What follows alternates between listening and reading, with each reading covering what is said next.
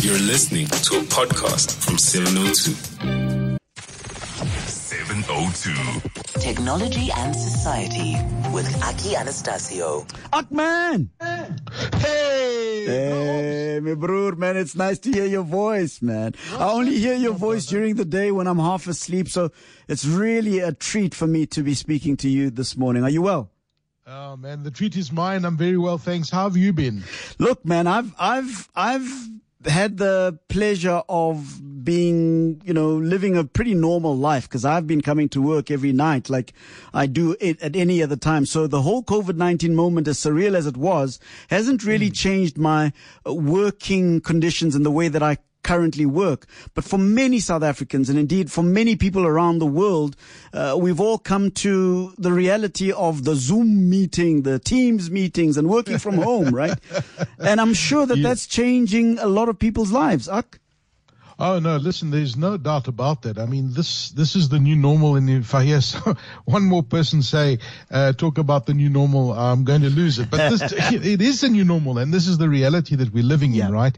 And if you look at how many organizations are literally changing how business is being done. So if you can work from the office, if you can work from home, you will be asked to work from home.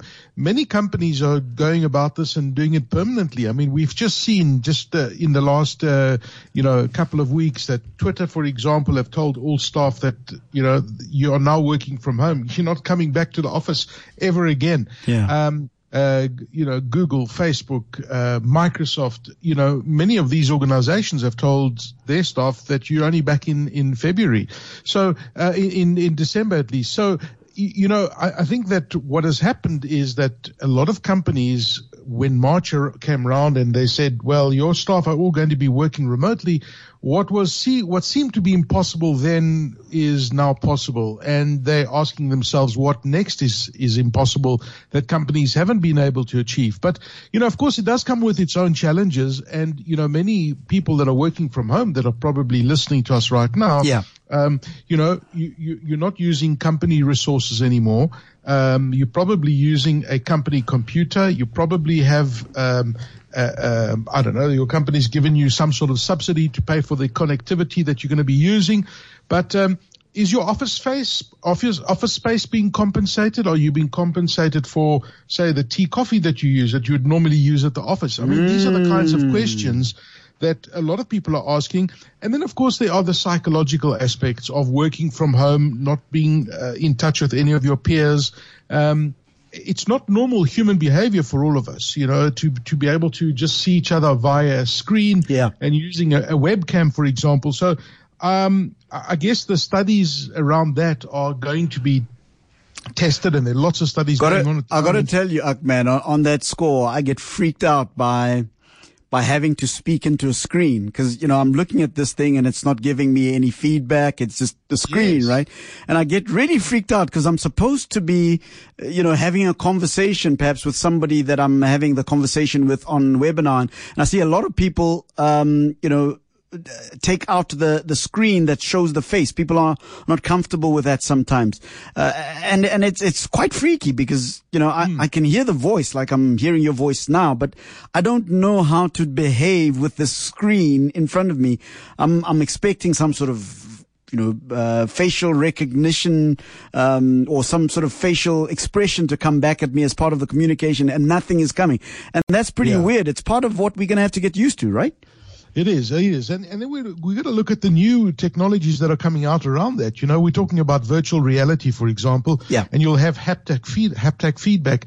And really what it essentially means is that the moment you have, virtual reality conversations, you'll see a hologram of the person that you're talking to, and there will be almost like a human touch feel to that. So if I see you in front of me and I say, hello, Aubrey, and I can shake your hand virtually, we're able to feel those vibrations coming through the internet. I know it sounds freaky, and I don't think, well, what is this guy smoking this morning? But that's where the world is going.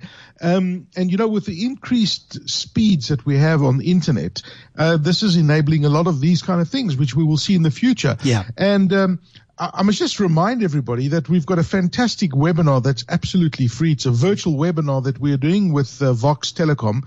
So it's called Working from Home as the New Normal, and it's a conversation I'm going to be having with the Vox CEO, CEO Jacques du Toit, and we've got some guests lined up as well, from psychologists to experts, just to talk about this new normal, working from home, and how it's impacting everybody and where the future is. So if you go to the 702 website, you can register for free, and it takes place this Friday, the 26th of June at 11 o'clock. Listen, I'm seeing that, like at your McDonald's, for example, especially at the drive-in, you don't even speak to anybody anymore, or a real human being. It's all, technology and, can I call robots? Can I call them robots? I guess you can. In the same way that we have all this automation in the home space. Yeah. We're seeing this in fast food restaurants and replacing human beings in tasks. And you speak about McDonald's. There's a robot that's come out. It's called Flippy the robot. And what Flippy the robot does is it sits in a fast food kitchen like a McDonald's or a Burger King, wherever you might be. And all it does is it flips the burgers, up and down, and you don't need a human being there. And I just think that must be, I guess it's a job. People do that kind of job. Yeah. And it's served a massive purpose for all of us. We take it for granted when we drive through a fast food restaurant, how your food gets into that takeaway container, in the packaging. But this robot, and there's a Pizza One that does the same kind of thing, by the way. It puts the different pieces of the ingredients on top of the pizza, and all it goes is into an automated oven, and on the other side, your pizza comes out ready. So you actually don't even need a human being to put on the toppings of the pizza as well. But that's pretty scary, though. I mean, Aki, in a country like ours that, is in desperate need of employment at the level of people who might not have, I suppose, the skills that are required by the big top corporate industries. That job is a job taken away from an individual, a human being that could have been earning a salary and contributing to, I suppose, a family's well-being. What's that conversation looking like amongst those of you who talk tech, the ethics, the morality, the issues that surround the great advancements we're making technologically, right? Versus I get that wrong as well. Yeah, it's the English, but it's gone. But what about the fact that, people are losing their jobs? Aubrey, it's such a great question you ask, and it's a very real question. When you look at a business owner and you look at this robot, and when they come and sell you this robot, they tell you that your profit margins will increase by 300%, because that's the current operating model of this. And you look at these kind of robotics and you say, well, if you're a business owner and you can save costs and you can do things more efficiently, then it's a win for the business owner. But the other side, the moral side, is what happens to those people. Now, they are saying that these people are trained and work more efficiently in managing the robots and coordinating other tasks in a kitchen environment to make the process run a lot smoother. But then again, it does beg the question, because somebody's going to be lost in this whole process, and which is why, as all of us that are listening to us right now, we've got to be like the Swiss knives of the workforce. And what I mean by that, a Swiss Army knife, can have lots of different functions. It's got a bottle opener, it's got a tweezer, it's got a knife, it's got a corkscrew. And that's how, as human beings, we need to become. We need to be multi-skilled. Yeah. We never need to stop learning. We need to learn about every single aspect of what we currently do and become indispensable in this regard. Gone are the days where you're going to be doing just one task for the rest of your life. So you have to be very versatile. You've got to learn new skills, and you've got to make yourself available and open to learn these new skills. Yeah. So it's just, and the other side of technology, the flip side of technology, is that it has democratized how we learn things. So the ability and the access to all of these learnings are there. Most of them, many of them are free. There are so many courses that you can do online for free. And that's what I just urge people, go and learn a new skill, learn something new. Well, make yourself that Swiss knife. You've got a free webinar coming up again. I'd like for you to give us those details again, Ahkman. But here's a message from Anonymous, on the 072-702-1702, WhatsApp line. It says, I hate working from home. Micromanagement has been, stepped up to an insane level. From a technology perspective, it feels like we are being tracked on CRM from the kitchen to the bathroom to the garden, says Anonymous. And I've heard a lot of people say, especially the big bosses, say that they are surprised by the levels of what's the right word that I'm looking for? The levels of productivity that they're getting out of people that are working at home. But it appears from an anonymous caller here that just the monitoring feels very, very invasive. Yeah, it certainly does. And companies are monitoring, some companies are monitoring the work levels that you get to. But you raise a very interesting point about the productivity, and the research that's starting to come out now is showing that people are a lot more productive working from home. There are less resignations on a work environment, so people seem to be enjoying it. I don't know the impact that Corona is having in terms of job security, if that is factored into this, but the productivity levels appear to be much higher. And if you ask the average person that's working from home, they will tell you that they are working harder now at home than they were being in the office in a similar environment. So the research coming out of this COVID-19 phase that we're in is going to be very interesting. Listen, there's another aspect to the conversation we haven't touched on. It's the travel bug. If the travel bug is getting to you, there's a solution, you say, Ahkman? Yes, and I'm not talking about the travel bug about traveling on the N1 between Tshwane and Joburg. That's not the travel bug I'm referring to. Yeah. Listen, there's so many interesting, when I say about the World Wide Web, that's just like changed things for so many people's lives. If you're looking for a bit of distraction today, I found this fantastic website. It's called SkylineWebcams.com. SkylineWebcams.com. And what they've done is that they've got these live webcams from all over the world, including South Africa. We've got a few. And South Africa's got some in Cape Town, some in KZN, in Belito, for example. You can look at the beachfront. It's a live video feed that runs throughout the day. So it's going to chew a bit of your data. So don't say you didn't get warned.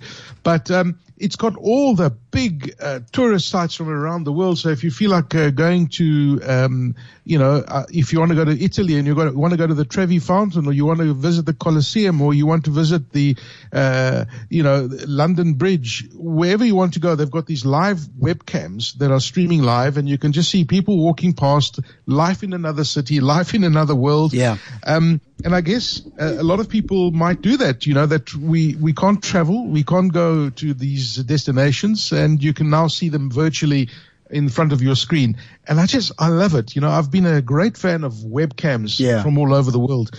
And the quality of webcams is just getting so much better. Like as I'm speaking to you right now, I'm looking at the webcam in front of the Vatican, and you can just see people walking past in a daily life in another city altogether, another part of the world. So just another distraction, I guess, for all of us. So Keith says robots don't strike or steal. This is way to go, says Keith. Look, I'm sure that the conversation between man and technology is going to be one that continues forever and ever.